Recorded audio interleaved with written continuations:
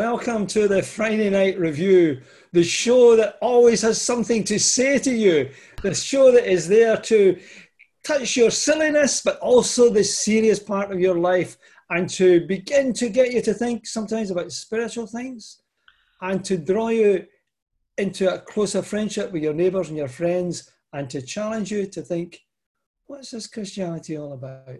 So tonight, once again, we've got our great panel with us.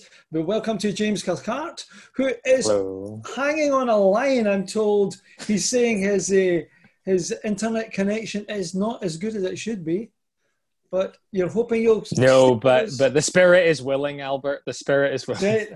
And also we have with us tonight, again, our usual, Ian Jimison, the doc, is with us tonight. Hello, with a sore thumb, but he'll tell you about the thumb in a minute. And we also have with us Laura Digan. Hello, everybody. Fresh from the Probationers Conference, I'm told. Yes, And our special guest tonight, Laura Vermeulen. Lovely to have you with us tonight, Laura. Yay. Hi, everybody. Thanks for having me. Laura is a volunteer worker in the Christian community in Greece, and we're going to be hearing about some of the work that she's been doing there, working among some of those people in difficult situations, in refugee camps, people looking to escape from the war zones and from the areas of persecution in the world and trying to find a new life for themselves. So people living with a new identity, discovering for themselves a new identity, people searching to find meaning. And we're going to be looking at this whole theme tonight, because that's our theme tonight, which is the theme for the whole week, which is, who are you? And also integrated into that is the question to God himself, who are you? And God looking into our lives to help us begin to know who we really are. And that will lead us into some interesting discussions, because Laura Digan's been our writer this week, and she's been writing about this whole idea of identity.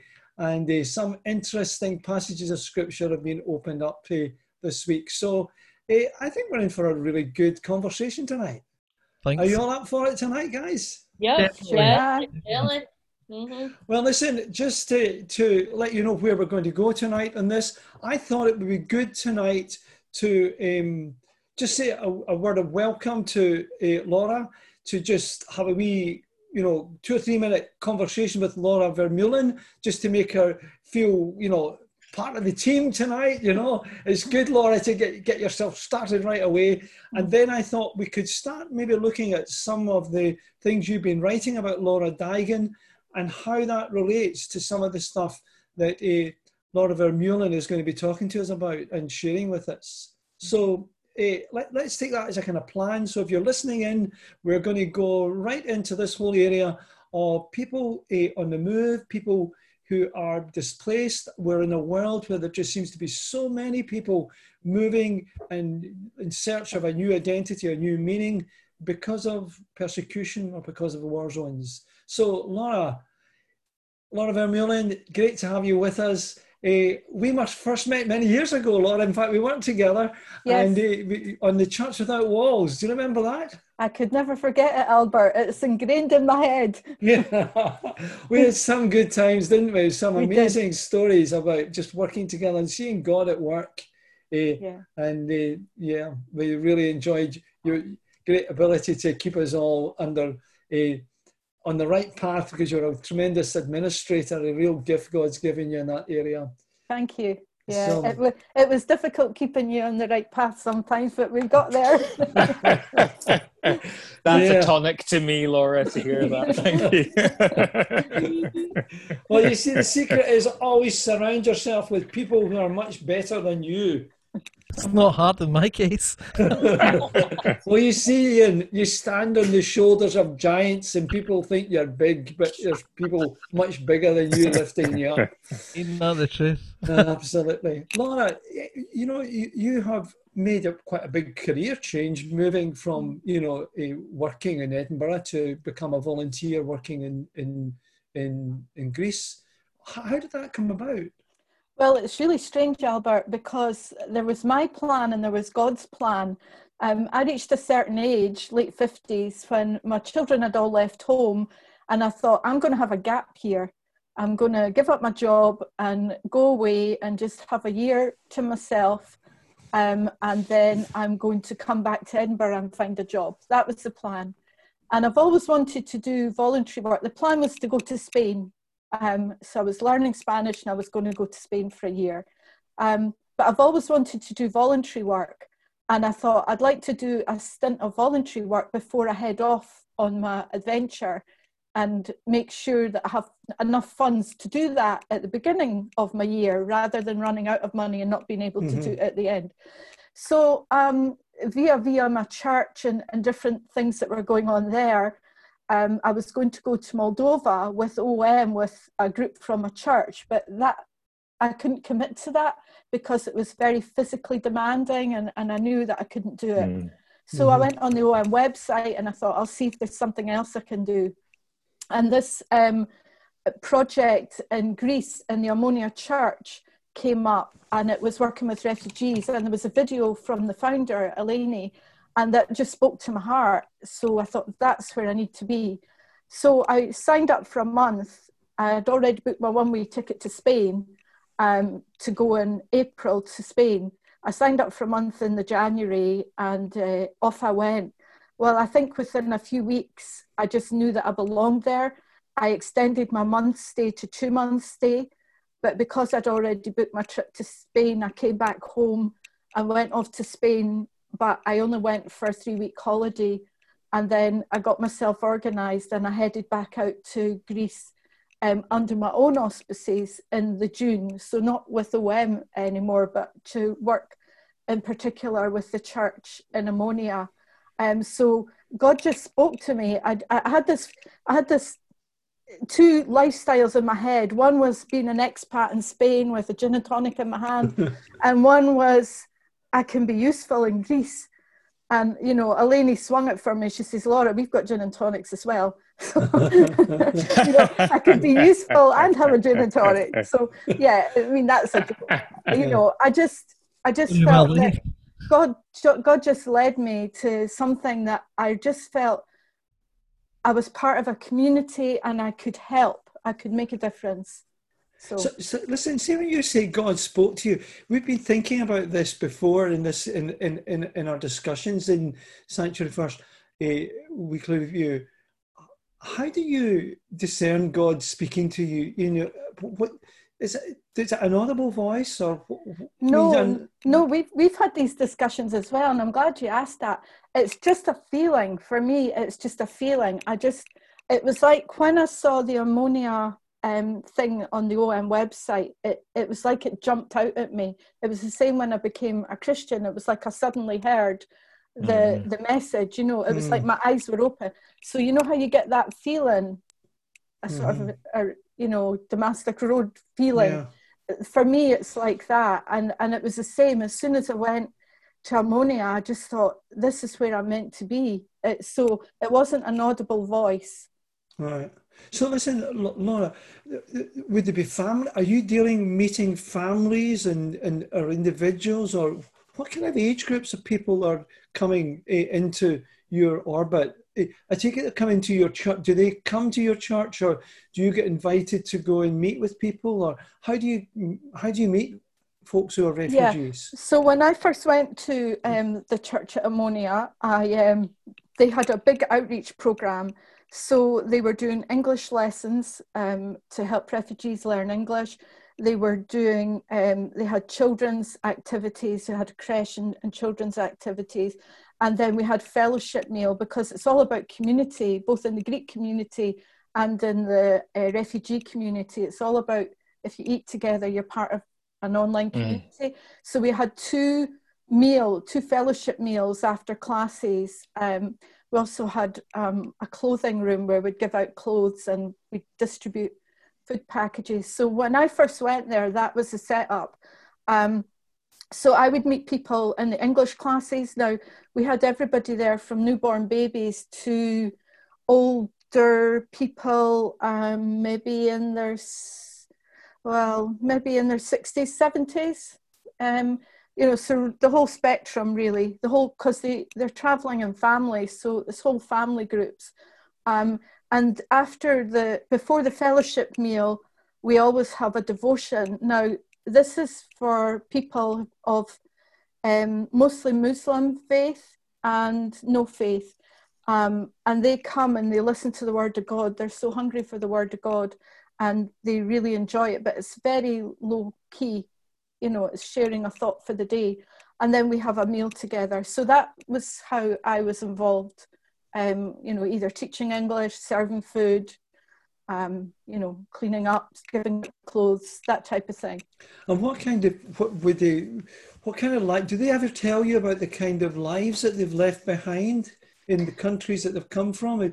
You were saying that some of them come from Syria, from Syria, some from Afghanistan. Yeah, they do. We don't pry into their lives. You know, a lot of people are collectors of stories and they like to gather information about the refugees and for their own ends, which we don't really agree with. But we form relationships with the refugees, and then in their own time they will tell us their stories. And we've heard some miraculous stories and we've heard some heart-wrenching stories. You know, we've heard of stories where one mother came and she had two boys. One of them was about 10 with Down syndrome, and one was younger. And when she was coming over on the boat, her daughter and her husband drowned, and she was left with these two kids, you know. So you hear horrible stories like that.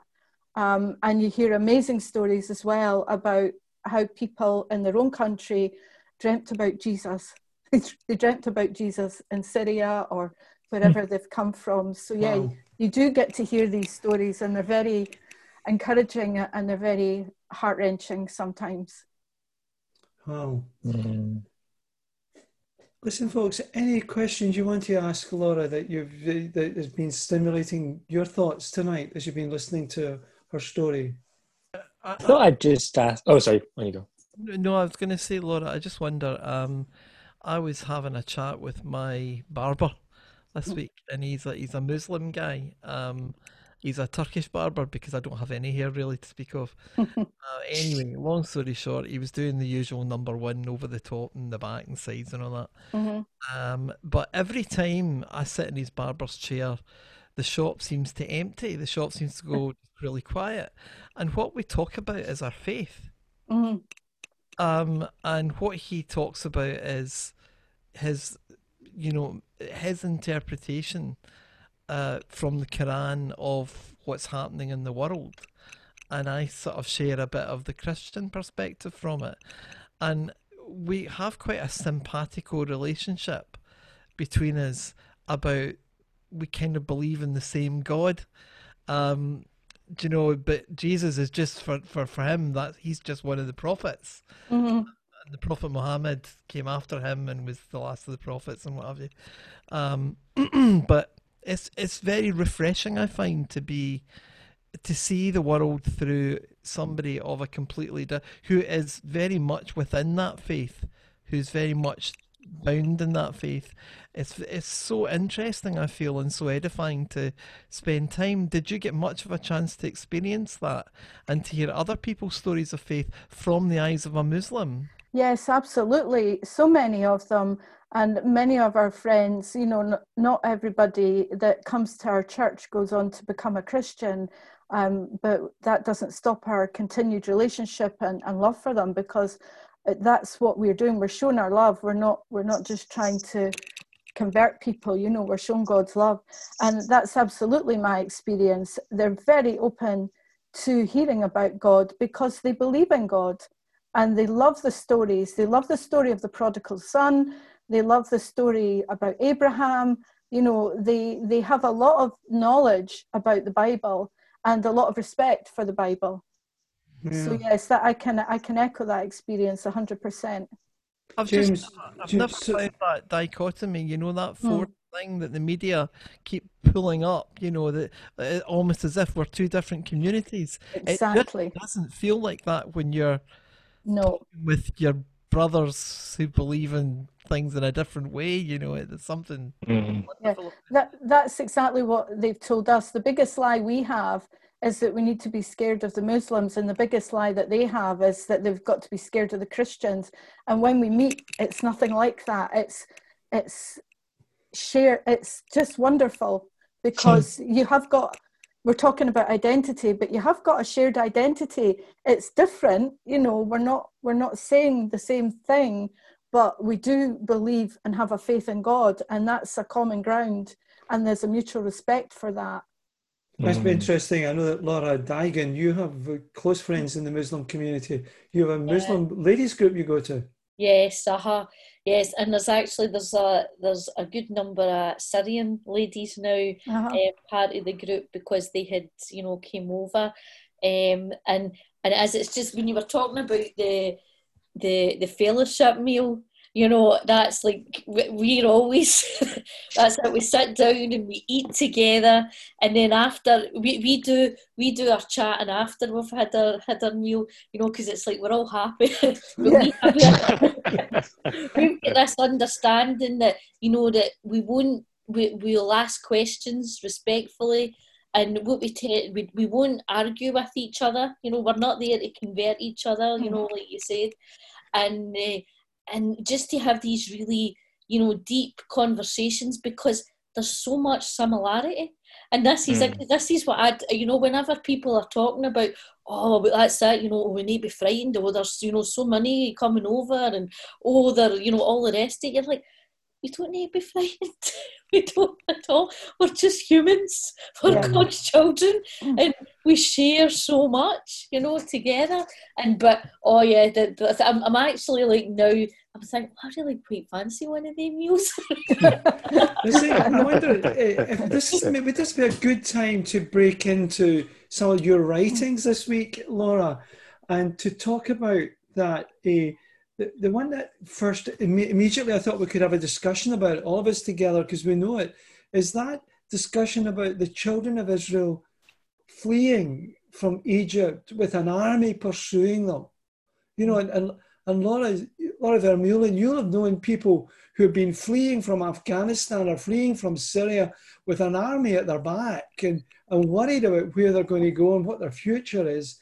And then, Laura Daigan, you talk in your reading about the children of Israel, this people, this you know, downtrodden people in slavery, being led, you might say, you know, a kind of a rag bag of people, really kind of difficult, strange. It's all hard for them, and they're confronted what they're going to do. And then you come up with this wonderful story that's in the Bible about how God protects them from behind and makes a way through the Red Sea for them.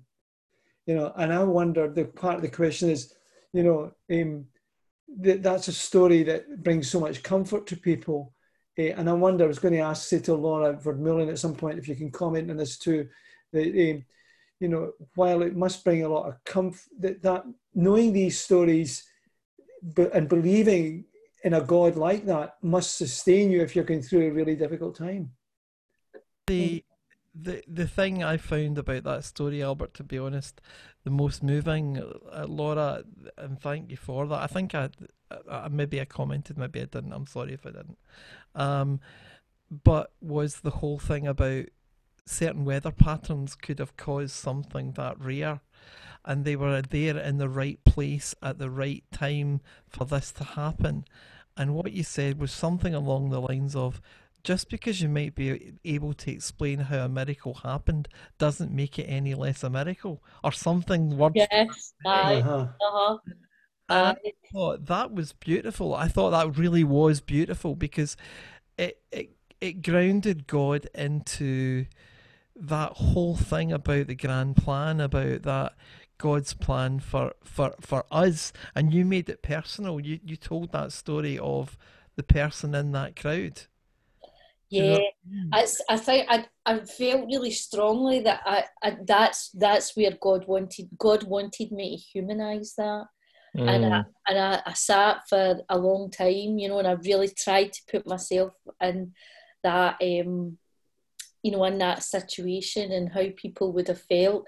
And I have to say, actually, I've been really moved by, you know, seeing pictures of people you know, crossing over in these wee dinghies, and actually the faith that it actually takes for people to do that, you know, you know that what's behind them is, you know, so bad, and you know, just it's like, right, you know, having that faith to do that. And but whenever I was like looking at, you know, to personalise the story as well, and I was looking for the things in it that maybe we don't always see, you know, because we know the story so well. You know, this is it. We know the story so well, and what really stood out for me was the way that the clouds moved.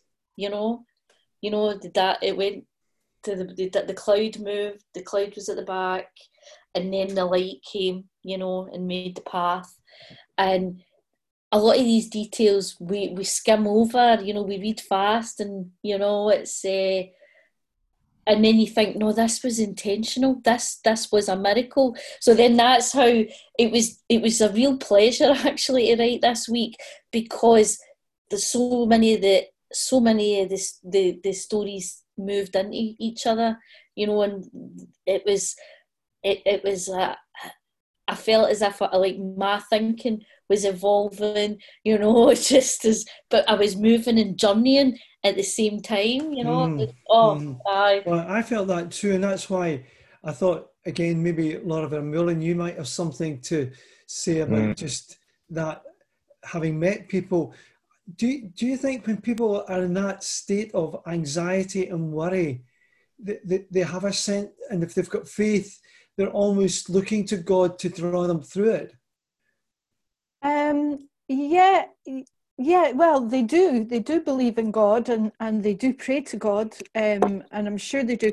I know one family where the husband said, I'm going to go on the dinghy, and then when I'm safe, you know, I'll make arrangements for you to come over in a safe way.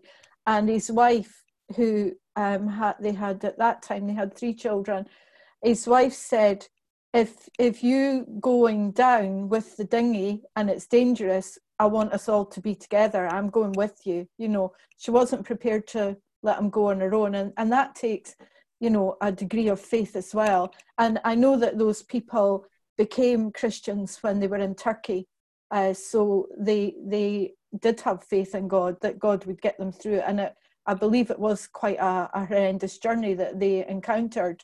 But yeah, and there's not enough time to tell you about all the stories about what I've heard about people's journeys over the sea. Although it's a short stretch of sea, it's a very rough sea, and it's very unpredictable, and it's at night as well. So I think it would be fair to say that they have a faith in God, whether it's through their faith in Islam or whether it's through Christianity. You know, it's not I mean, whenever you're in trouble, you pray, don't you? It's a natural instinct. And see what we've been talking about is looking to see God at work in the world. And God is oblivious to whether someone's a Muslim or whether a Jew or whether a Christian. They're his children who he is redeemed and loves. You know, and so from God's perspective, knowing who God is and knowing who we are, we can I suppose what I'm trying to use that story for us to start seeing what are the learning points from that. You know, if someone's listening in tonight who's going through a really hard time and saying, you know, can I trust God? You know, what's going to happen? I think you can trust God, but I also think you have to listen to God, because what the story also tells is the fact that thousands of guys who were simply paid up guys who happened to work for the Egyptian military were swallowed up and killed in their thousands by the sea, which, you know, God allowed to wash over them. And I thought about that after reading that message of hope. And I think it's the same, you know, when you get in that dinghy and maybe things don't go as well as you wanted them to go. Because in life, often things don't go as well as we wanted them to go. They kind of go south in the opposite direction. And there's that feeling about, you know, did God abandon the Egyptians? Because they were his creatures too. Did God abandon does God abandon people who set out in faith and don't reach their end? I think that's a profound theological question. My own take on it from the story's point of view was, well, it wasn't as if Pharaoh wasn't told. Exactly. It wasn't as if he wasn't told, not once, but nearly seven times he was told. Message, right? Aye. Going down this road, something bad's going to happen, right? Something really bad is going to happen. People are going to get hurt. You're going to get hurt. All right? Do you understand that? And he just, and as it said, But it's a difficult one, isn't it? I mean, I love that. But it's a difficult one. It's very difficult. But it's interesting. I think these are sometimes the post-its that you stick in the wall and you say, God, I'm not quite sure about that, but you're God. Back to what we talked about last week, we were talking about God says, I'm God, I've got the full picture. You're only here in this world for a short time. You don't see it all. But I think we might even come on to that in some of our readings later on today, this evening, as we talk about some of this. But James, you normally I was have wondering something to add in these if areas. I could come in here. Absolutely. Hopefully you can hear me okay. No, I just wanted to say, I think there's something about trauma that's going on, in finding a story through trauma and to kind of explain the trauma that you've been through. And something I said to you before, Laura, about that first prayer that you wrote, the walking between the waves, was that I was so struck by the immediacy of it and the fact that it immediately starts. I think if I was writing that, I'd have been like, picture yourself at the scene or imagine you're da-da-da, whereas you're straight in. Moses had told us to be afraid, and there's no, for this post suddenly coming up on Facebook or on the site for people, there's no context, and I thought that was a great stylistic move, to really get us to meet the drama of what was happening. And it's so immersive, the language in that section about the screams of mothers holding their children and smelling fear in the air. It's really visceral. And I think the way you did it helped to convey it. But there's something I think that's, in terms of thinking about trauma, that's about sort of someone being able to look back through this thing that they've been through in this kind of past tense. And I was wondering then, Laura, as opposed to Laura D, Laura V, I was wondering if I could ask you a wee question about your experience of teaching English when you were there, because I had a wee bit of experience teaching English once or twice, but particularly once in a refugee project, but in Glasgow. And it was for people who'd recently come to Scotland. And one of the things that struck me about the experience was, I'm sure that, I got as much or more out of the experience than the people I was attempting to teach English. And I thought, one of the things that struck me about that experience was that because of the language barrier and because of the sort of awkwardness or potential awkwardness of the situation, you're kind of really in the present moment. And I wonder about that sort of experience of, because again, we had similar policies and you're not probing, you're not here to find out what they've been through. That's totally up to them and whatever. And part of the process of the English teaching was really just an example, a way of making community.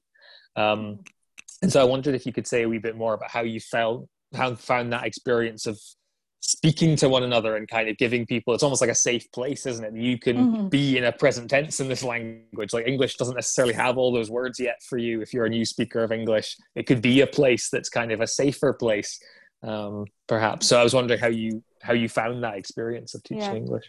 Well, when I first went to Ammonia, I was thrown at the deep end, but we did have a curriculum of sorts that was made actually for the Arabic community.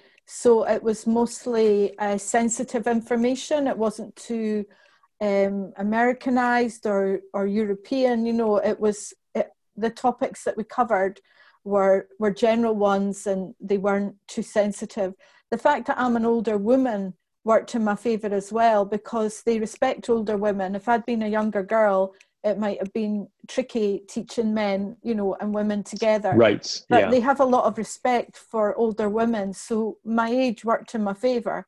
And then some of them couldn't speak any English, and that's a real challenge. And you've just got to bring out the slapstick then. You've just got to mime everything, act everything, and be over the top. But when you do that, when you make a fool of yourself, it really draws, you know, it does draw you together as a community. It's brilliant, isn't it? You ham it up and you go, oh, what is she doing now? You know, and what's Laura up to? There's always a bright spark in the class that can do a bit of translation. And when I went to Ammonia originally, we had a young guy who did a lot of translation for us. So if things got a bit sticky, we got him in to help. But he's moved on now. But so I found the experience really rewarding. It's a great way to bond. And in fact, that's one of the things I was talking about with the management committee today. Because of COVID, we've had to close down the English, and we've tried to do it online with really no success. So we're trying to think about how we can restart that in perhaps very small groups, the face-to-face, because they miss it. They keep contacting us. When are the English classes coming back? When can we go back to Ammonia? Yeah. Wow. Well, thank you. Talking about trauma, because what I thought was, we've had this discussion, then I thought we would start looking at some of the days, and the one the one about trembling.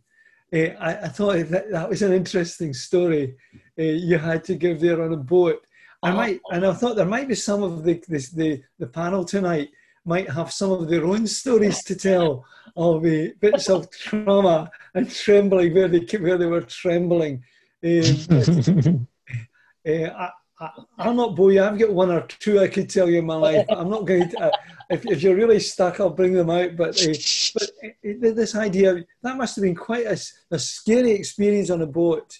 That is in high seas, and and that's how, you know, it's like I whenever I see, and also see when I see those wee dinghies out full of people, you know, in the sea, you know, and they're totally packed with people, you know, you can I feel I can, you know, actually have a sense of what they must be feeling on there, because that trip that I was on, like, it was beautiful the first day, but that was it. We were all novices apart from the captain, you know. Nobody knew what we were doing. And we're just, you know, I'm thinking I'm like some kind of film star, you know. Like, well, this is brilliant, you know, like enjoying the sunshine. And then the further we got, you know, out, and then it was so beautiful and calm. But then it started to change, and you're like, oh no. And then the night, it got really, during that night, it was really, really rough. But the next day, and I thought, I really did think that was it. You know, I thought, this is it for me. And I'm like, but God, I need to get back home with my boy. I've got so much still to do. But and honestly, I prayed. I didn't stop praying the whole time. And when I got off, I was just, because it was only through God that I did get back. I feel that is the only way we got back. And because it was the sea, you know, and the water's coming in. You know, I called it a yacht, but it wasn't really a yacht, you know, like, it was just a sailing boat. You know, when you go down the stairs and it's quite, you know, tight, but all the water's coming in, and you're pressed in, and you're like, and the water's coming, you're bouncing about, and oh no. That was another miracle. But it was coming up, and it was just, I was trembling, not with fear, but it was trembling with, oh, thank you, God, that actually you managed to get us out of that. And I did have one other experience where I had that same feeling. I was another travel one. I was flying, and it was a flight coming up from London to Glasgow, and that was, I was clinging to the stranger that was next to me, you know, and we were up, and and again, I actually got off and I kissed the ground whenever I got off that night. That was. I think we've been on flights like that. I'll tell you one of them sometime. But anybody else got a story of trembling? I've got a real doozy, and it's really a couple of stories in one. One is my unfortunate addiction to adrenaline is the first one. When I started off medicine and I started becoming a bit more senior in medicine, I would do a lot of the roadside medicine stuff. And there's nothing quite like being up to your knees in petrol with the ever-expanding noise of a hot engine and extracting somebody from that situation and getting away with it time after time after time to get that sheer buzz, that sheer, I was nearly dead there, but look, I'm not, I'm alive, yes! Oh, is that really addictive? And Joanne was like, Ian, you don't need to be on call 24/7. You actually need to take some time off. Because it became really like a drug. You know, you can kind of understand. Some people see these things as a drug. I could go into it in more depth, and a lot of the guys I know who have, you know, been in service and various other services and understand that. And it's that whole thing, like afterwards you're like, right, I'm actually really here. That's amazing. I walked away from that. But I think the other thing that happened to me was really nuts. And I'm not going to name names or places, but I used to be the senior medical officer at a maximum secure prison in the United Kingdom. And in this maximum secure prison, they were actually really quite well organised, but one of the patients in the healthcare area decided to smash the light fitting, make themselves a blade, threaten to cut their throat whilst at the same time having, for some, I don't know how they managed to do it, rigged up some rope from their trachea bottoms as a noose to hang round their neck. And they were standing on their bed ready to jump, slit their wrists and hang themselves. And the very junior officers that were down there at the time, although they called for what we called the mufti mob, that's the guys with the masks and the batons and all that kind of stuff, they'd been called for as because, you know, we had to save this guy. But some bright spark said, Doc, go and talk him down. I'm like, in my shirt, you know, Dalmatine's like, no bother, I'll do this. Oh, my top. So I go to this cell with this. Goodness. I'm to the teeth, and I'm like, listen, man, just get down. Come on, we'll share a cigarette. It'll all be cool. And we're sitting there and we're talking about problems and all the rest of it. And at some point during this conversation, I'm like, hang on, this isn't a movie set, right? There isn't a director out there going to get cut at any point soon. This is probably not a situation you want to be in. And of course, the actual guys who deal with this stuff all the time, they arrive and they're like, what on earth is the doc doing? He's putting his all at risk. What's he thinking of? And I'm like, guys, I've got this, I've got it. It's all good. It's all cool. And actually, everything was fine. And it all calmed down and all was good. Wow. And I got home and that was fine. But it was only afterwards that I thought to myself, man, that was a kind of scary situation to find yourself in. But at no point during any of the situations I've described did I feel that I was really out of control, right? I didn't feel that. I kind of felt God had my back, but at the same time I had this kind of realistic sense of, you know, the training that I'd been given and the things that I could do and all that. Do you know what I mean? I kind of knew how to keep myself safe and how not to put others at risk. So I always felt this sense of control. The only time I've been really, really frightened has been when I felt out of control, like genuinely out of control. And I remember capsizing a racing dinghy when I was sailing, and my dad, phenomenal racer in boats, by the way, but can he swim? So I'm worried for him, and I'm kind of worried for me because this thing just did not right itself, and the weather was horrific, and the seas were, you know, blasting away. It kind of came to mind. I'd forgotten all about this till I read your story. Thanks a lot, by the way, for that one, Laura. And I was underneath the sail. I was caught underneath the sail. And I thought, I don't believe this is how I go out. And I was just a young boy at the time. I must have been about 18 years old. And that was actually my thought was, I don't believe this is how I check out. I can't believe this. This just isn't fair. I think when you're in, you realise that when in the elements, actually, there's time you don't have any control. You know, in these situations, it's like, well, no, it is like miracles that or wee sparks of miracles that get you thinking, right, I know what to do, you know, it's we could do this and that. But when it comes to the elements, that's it. We really are at the mercy of God. We are, because we've got no control over it. There's that wonderful bit in the film Forrest Gump where Jack, his partner in the boat, is, you know, cursing God for all his misfortunes. He's been like Job, in a sense. He's the Job figure in the film. And he curses God and he wrestles with God. And Forrest Gump says, and just then God showed up. And there's this massive storm. And Jack's at the top of the boat, and the boat's swaying back and forth, and he's just giving it all that he's got. He's really, in a sense, wrestling with God, you know. But at the end, he has this complete peace, this absolute deep peace in his heart that he was right with God. It's a brilliant bit, actually. It's one of these things that should be clipped up and used for Sanctuary First. It's just a great bit. Unfortunately, we can't use these things. We'd love to. Used to do them in the past, but we can't do that anymore. But see, just to summarise that bit, the bit was, "Tremble, O earth, at the presence of the Lord, at the presence of the God of Jacob, who turns a rock into a pool of water, the flint into a spring of water."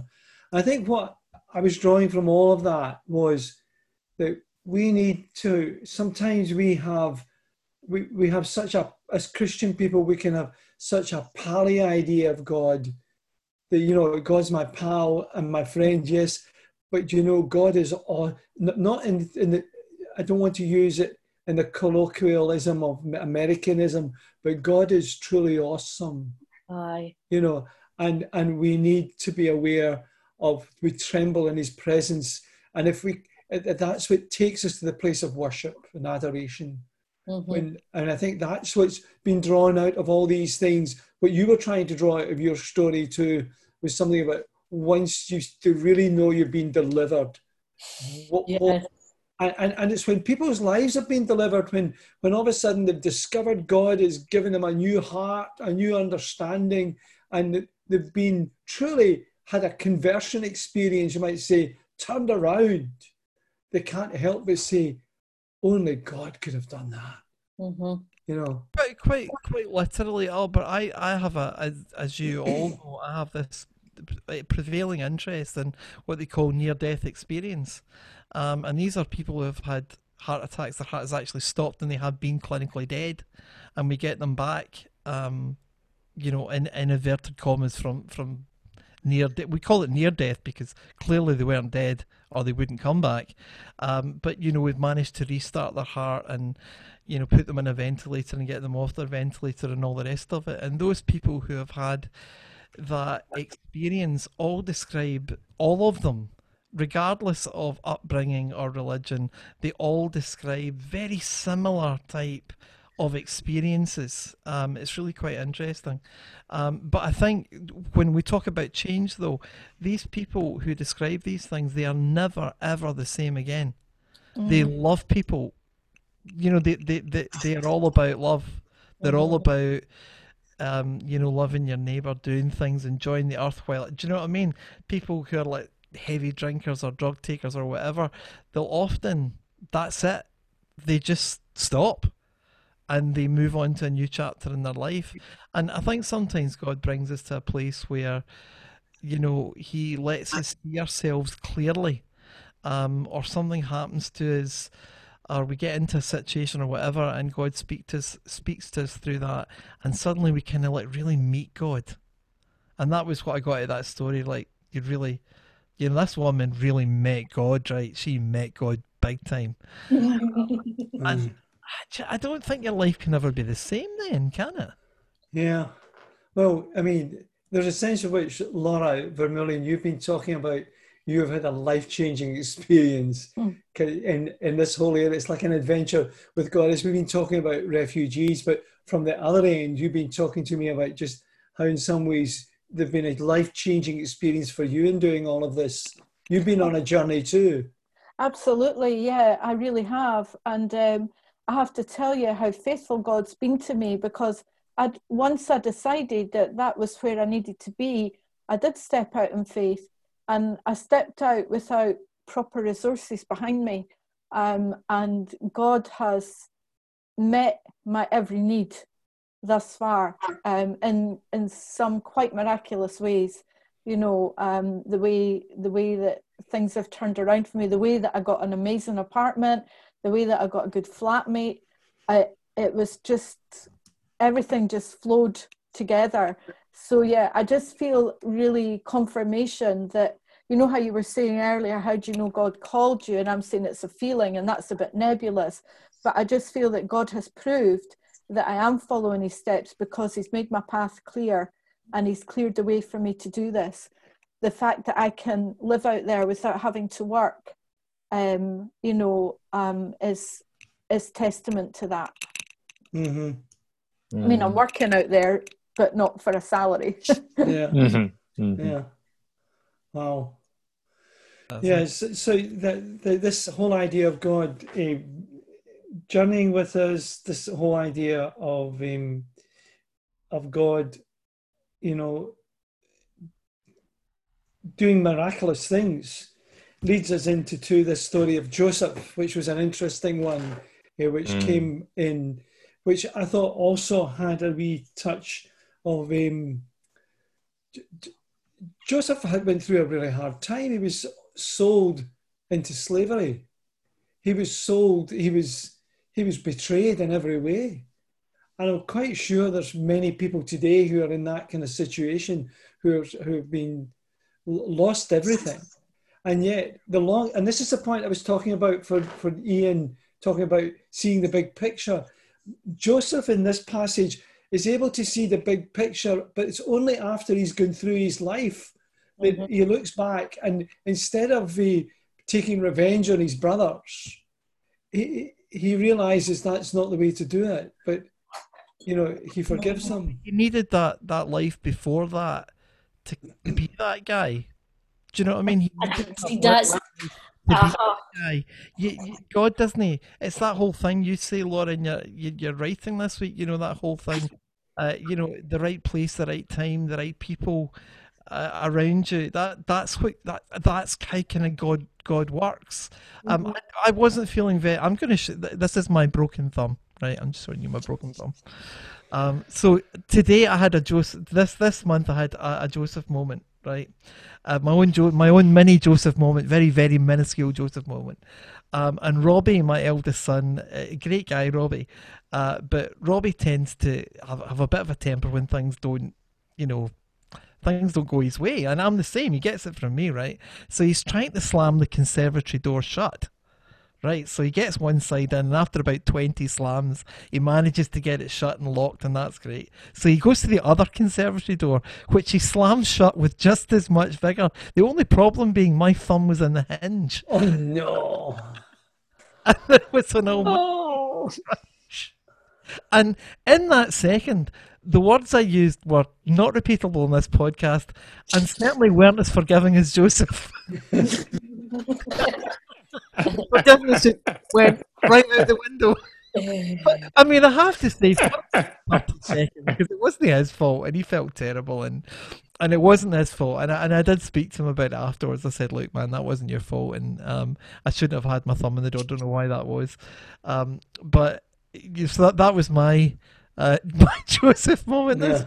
I didn't use up NHS resources, by the way. I manfully examined my own finger. I used my own clinical judgment, gave it a good clean. Joanne gave it a good clean, and I was really, really, really sore, like couldn't sleep sore. And I decided that what I'd have to do is I'd actually have to burst the big blood blister underneath the nail that was taking the nail off. So what you do with that is you get a pair of pliers from the garage, right? Oh, no! And you put the paper clip hanging down open from the pair of pliers, right? You heat the paper clip end up. Make sure it's all nice and clean first, by the way. You heat the paper clip end up till it's red hot, and then you poke it through your nail. Oh no! Oh no, man! No. And the pain relief is just actually unbelievable, and it's been absolutely brilliant today. You can set up a sideline. I'm just telling you that story as piercings.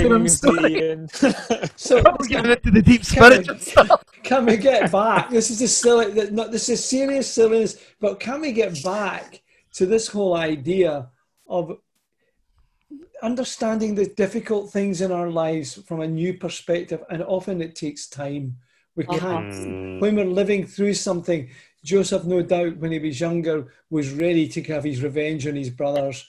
And the story of Joseph, as we all probably know it, many people know it, but it is quite a traumatic story.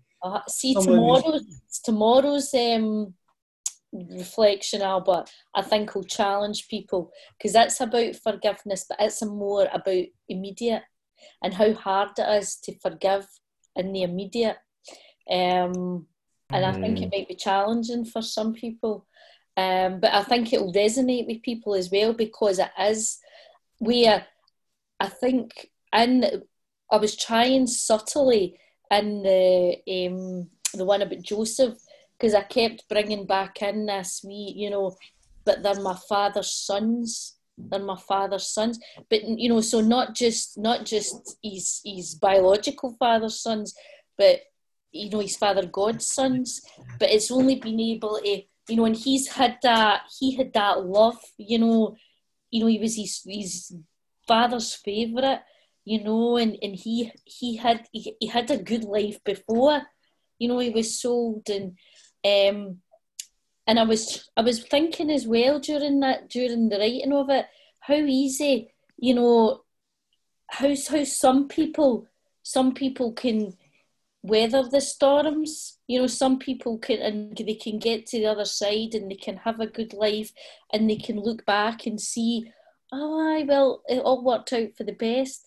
Where other people, actually, they can't weather the storm. They can't get past that.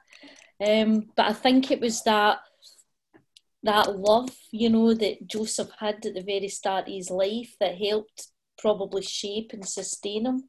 And that was why I kept bringing back that, the motifa, well, they were my father's sons. Something that struck... Sorry. Can I just say something that really struck me on that prayer, Linda, on that day, Laura, sorry, is that the 4-line prayer at the end of it, where you wrote, "Forgive me for my inability to let go of past hurts, the kindness I could not do, the words of understanding I could not speak, and the offers of forgiveness I could not make." And it just ends there. And again, in terms of as a stylistic decision, like with the other one where it just starts, to do a prayer like that, which stays in that moment. Because I think sometimes with our prayers, particularly our corporate prayers, it's very easy to want to move past that and be like, but we'll be better and we'll do better and we'll make amends. But actually, there are some things which are gone now and are lost and we can't just fix. And so much of the hurt that we cause isn't easily remedied. And so I thought that was a really lovely way of doing it. To not rush past that, and as you say, Albert, it takes time. These things take time, and I think sometimes certainly in our corporate worship, we could be too quick to lead to the next point. So I thought that was a really lovely decision. I think. Can I ask Laura Vermeulen about? Do you come across people who feel really angry at all that's happened? They've lost their life. They never intended they never intended to be refugees. They didn't intend this. Their life was stolen from them. Do people carry resentment and anger about it all? We certainly come across a lot of people with trauma, but it manifests itself in different ways. I don't know if they've verbalized it exactly in that way, but you certainly, a lot of people have still got family back home in those war zones. So there's a big worry there. And some of them have family in other parts of Europe, but they're separated from them. We have families in our community where the children are maybe in Holland or Germany, but the parents are stuck in Greece. So there's all that sort of trauma going on. And I don't know if they feel angry at the situation. It's difficult to know, but they definitely... They're quite reserved at verbalizing that. Certainly my experience, they might show it in different ways by outbursts or something, but I've never heard anybody verbalize it in that way. Right. wonder, Ian, what were you going to say? I was going to say there was really two things, and actually also coming back to Laura Vermeulen about what she was just saying. There is this kind of psychological thing that happens, though. It's easy for us to become angry on somebody else's behalf when they themselves are not angry. Mm-hmm. Because it's easy for us to see things that they don't, and it's easy for us to, imagine ourselves in that situation and to how we would feel. But of course, we're not in that situation, and we don't actually know how we would feel. So perhaps we're better reserving judgment, and perhaps we're better reserving our anger for simply looking at the facts. And that's the other thing about, what we're talking about, trauma. Trauma with a big T, trauma with a small t. Everybody has it, and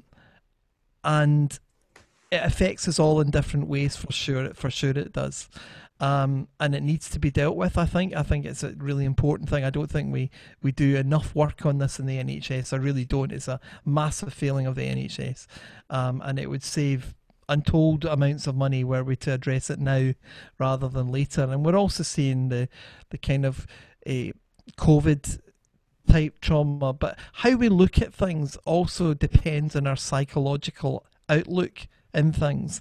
That's why the same person. There's that story of the man, that he's wandering down the path and he meets the beggar in the road, and he says, "Tell me, good fellow," he says, "the people in that town, absolutely fantastic, lovely people, the nicest people in the world."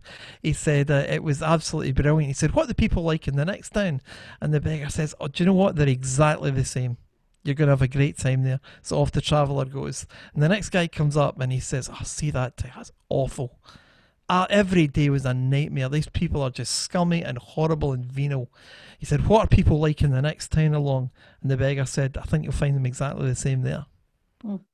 You see, a lot of it depends on on how we look at the world. And Joseph, going back to Joseph for a minute, he was saying they're my father's sons. There's love in that. There's love in that on a number of levels. On a meta level, they're God's sons, but also on a personal level, they're my father's sons. I have kinship with them, and I think that these are things. But the other thing is sometimes it's just not your time to heal. Sometimes it's just not your time to say the things that you need to say. But I think we have to believe as Christians that time will come. Yeah, faith at that time. Yeah. That's an interesting point to make, Ian. Laura, the last bit you read, we're coming up now. I mean, I think we've done pretty well tonight to tie all this in. I think I'm really quite pleased the way it's all gone. But Laura Digan, you ended up with this reading in Romans. Don't judge. All linking. Oh, yes. It all links in, doesn't it? Don't judge, lest you be judged. Mm-hmm. Think the very best of people and link it through, but, but also be an example. Don't become because that reading is also about, isn't it? Don't do anything that's going to cause somebody to stumble. Mm-hmm. Yes. Mm-hmm. That's the hardest thing to do, though. That is the hardest thing. It's very easy to. I was joking with a guy. I was going for a dental appointment this week. I've had a bad week this week. I was going for a dental appointment this week. Fall into bits. And we were talking away, and he said, "When did you last get your teeth checked?" I said, "I don't know, 2003." He said, "But that's terrible. You're a doctor. You should be leading an example for people." And I'm like, "Listen, man, do as I say, not as I do." But I haven't actually thought about that, and I thought, there's a lot of things when I examine like my own life. That I would change, that I would take back if I could, but I can't. I can't take back anything that happened a couple of seconds ago. All I can do is resolve to try and make things a bit better in the future, and to. I think I also think that we need to reflect on our behaviour and sometimes explain why we say and do the things that we do and say. Because you see, I read that other thing by you, Laura. And your comments, that story that you told, which I really found, it's funny because I really empathise with your point of view and how sometimes careless words can really really, really do something to us at a fundamental level, because these words have meaning for us, but we need to remember these words have meaning for us, but they may not have meaning for the other person saying the words. They may have They might not know actually what the hurt they've caused, the damage that they've caused. No, they may have absolutely no idea. This is you're referring to Laura's reading today, Laura's comments today, which is worth looking at. Again, folks, if you're wanting to watch all this, if you're listening to this podcast, you can go back into the Sanctuary First website and go to the daily worship and look out for the themes. Who are you under that week, under this week, starting 13th of September. And you can go back and read some of these readings that we've been discussing this evening. I should have said that at the beginning. It would have helped maybe folks further as they go along. But that's retrospect. It's better late than never. Yeah. But this is the thing, though. We can say things, though, you know, as leaders are in conversation that people take to mean things. I remember once a couple of years ago in the surgery, somebody phoned up with some complaint. This is, you know, back when surgeries were, you know, having so many patients churning through them every day. We still do, by the way, just in a different way than we did before. Anyway, this patient phoned up, and it was just this really bizarre problem. It was just one of these odd problems that doctors get from time to time, like itchy teeth. Right? What? And so I'm asking lots of questions about it, and I'm thinking, there's absolutely nothing wrong with you. And then I thought to myself, and what I said was, in a nice way, at least I thought it was a nice way, I said, so what was it you were thinking I might do about it? What would you like me to do about it? Right? And I didn't think anything of it, and put down the phone, got on with the rest of my morning. And this person suddenly disappeared off my list of people to see that day. Because I said, well, you better come down, because I'm not making any sense of this. I better see you face to face and sort this out. And anyway, I was the only doctor in the building, and this woman was shouting at the staff because she wouldn't see that nasty doctor she spoke to on the phone. Right? And the receptionist said, well, he's the only doctor in the building, hen, so either you want to get back and phone again tomorrow, or you get seen today. Your choice. What do you want to do? And this woman said, well, my itchy teeth are really bothering. It wasn't the itchy teeth, by the way, but let's call it itchy. My itchy teeth are really bothering me. So I need to see the doctor today. So she marches in, she sits down, and I'm really nice to her, and we actually get on really well. And I sort out the itchy teeth, and we kind of get to the bottom of what was really the problem. And at the end of the consultation, I said, look, tell me something. I said, I think I've offended you, and I just don't know what I've done. And she said, well, when you answered my phone call, you said, what do you expect me to do about it? And I said, no, I didn't. I said, what I said was... But it was but that was the way the person picked me up. Oh, God. Do you know what? I really hope they're not watching tonight. But then it is really powerful, how we judge people, because we're making judgments all the time. But the refugees that have come over. Ian, the problem was the woman spoke to me about it. She phoned me up and she says, it wasn't my teeth, it was my feet. He thought it was itchy teeth, but I was saying itchy feet. Oh dear. Albert's lost it. She had itchy feet. Oh dear. I was going to make a serious point there. Use of descending hilarity. If she phones again, tell her just don't report this to GMC. Oh dear. Take us home, Laura. Take us home. What were you saying? Take us back, Laura, to the sensible place.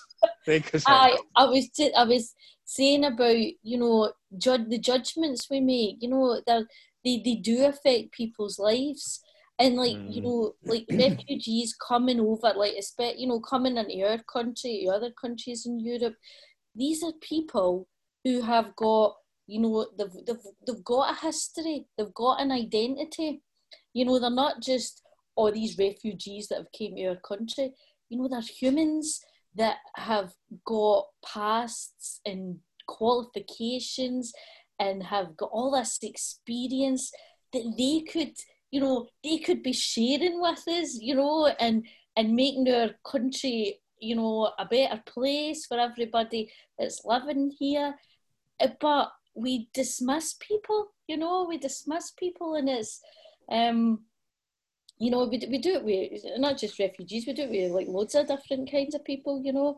And so that's, I think, actually judgment's a big thing I feel strongly about. I feel so strongly about it, because we write people off without giving them a chance at all. And I think actually a lot of our problems in the world we wouldn't have them if we actually stopped, you know, making judgments about each other. Yeah. You know? Well, listen, this has been a great time together. Huge thank you to you, Laura Vermeulen, for being with us tonight and for sharing with us your story and your willingness to go and to give people an opportunity for another chance in life, to spend your days helping them to learn English and to be that bridge into a new place for them. And, you know, keep in touch with us, Laura, about your work. And, you know, because I think some of our listeners in Sanctuary First would want to hear more about what you're doing. If people wanted to know more about what you were doing, Laura, how would they find out? They could contact me through the Ammonia Church website, which is ammonia.com. We have a link there. And the project that I've been working with is called the Agape Project. So if you do a Google on Ammonia Church, you'll find our website and you can contact us through the contact pages there. Good. Superb. Yeah. Well, listen, a huge thank you to you for giving up your evening to join this merry bunch here.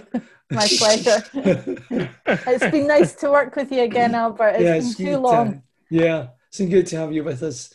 And thank you to you, Ian, for being with us tonight. And thank Joe for allowing you some free time, because I know this is a day off for you today. So anyway, thank you. And thank you to you, Laura, for your contributions this week. They've been really excellent and encouraging. And James, good. Look, you managed to stay on the line. I know. I've not been kicked off, so I'm chuffed. Yeah. I'm chuffed. So look, guys, thank you so much. Ask you, if you've been looking in, feel free to join us on Sunday for our service at 3 p.m. The theme this week is, again, Laura, what's the theme this week? Can you remember? Bringing it all to God. Yes. Bringing all, it all. In caps. A-L-L. All. Yes. All the things that's worrying you, everything. Bring it all. Bring your heavy burdens to the Lord. And so that'll be an interesting one to explore through on Sunday. And then you can join us for coffee afterwards in the service. And then the next week, who's our writer next week, James? George Snedden. George Snedden, yeah. George is George Snedden. A student in training for ministry. And George is going to be our writer next week. And then you can join us on Thursday for the coffee shop if you're interested, Thursday evening at 9 to 10. And or back again for the Friday Night Review next week. And I'm hoping that we'll be joined by Sandy Smith, who's going to be leading a new book club on the life and the work of C.S. Lewis. And we're going to be doing a 5-week book club on one of C.S. Lewis's seminal books, Surprised by Joy. So that's going to be really good. Look out for the blogs and that, and the advertising for that particular book club. It's coming up. It starts at the beginning of October. So listen, that's all the plugs for today. Thank you for a lovely evening with you all, and have a wonderful weekend, because it's going to be great. The sun's shining, it's great, and I've had most of my apples taken off the apple tree and they're all down to the brewery. So there's going to be cider coming our way in the next 2 or 3 weeks. So until next Friday night, back with Friday Night Review. God bless. Have a great weekend. Bye. Bye. Bye.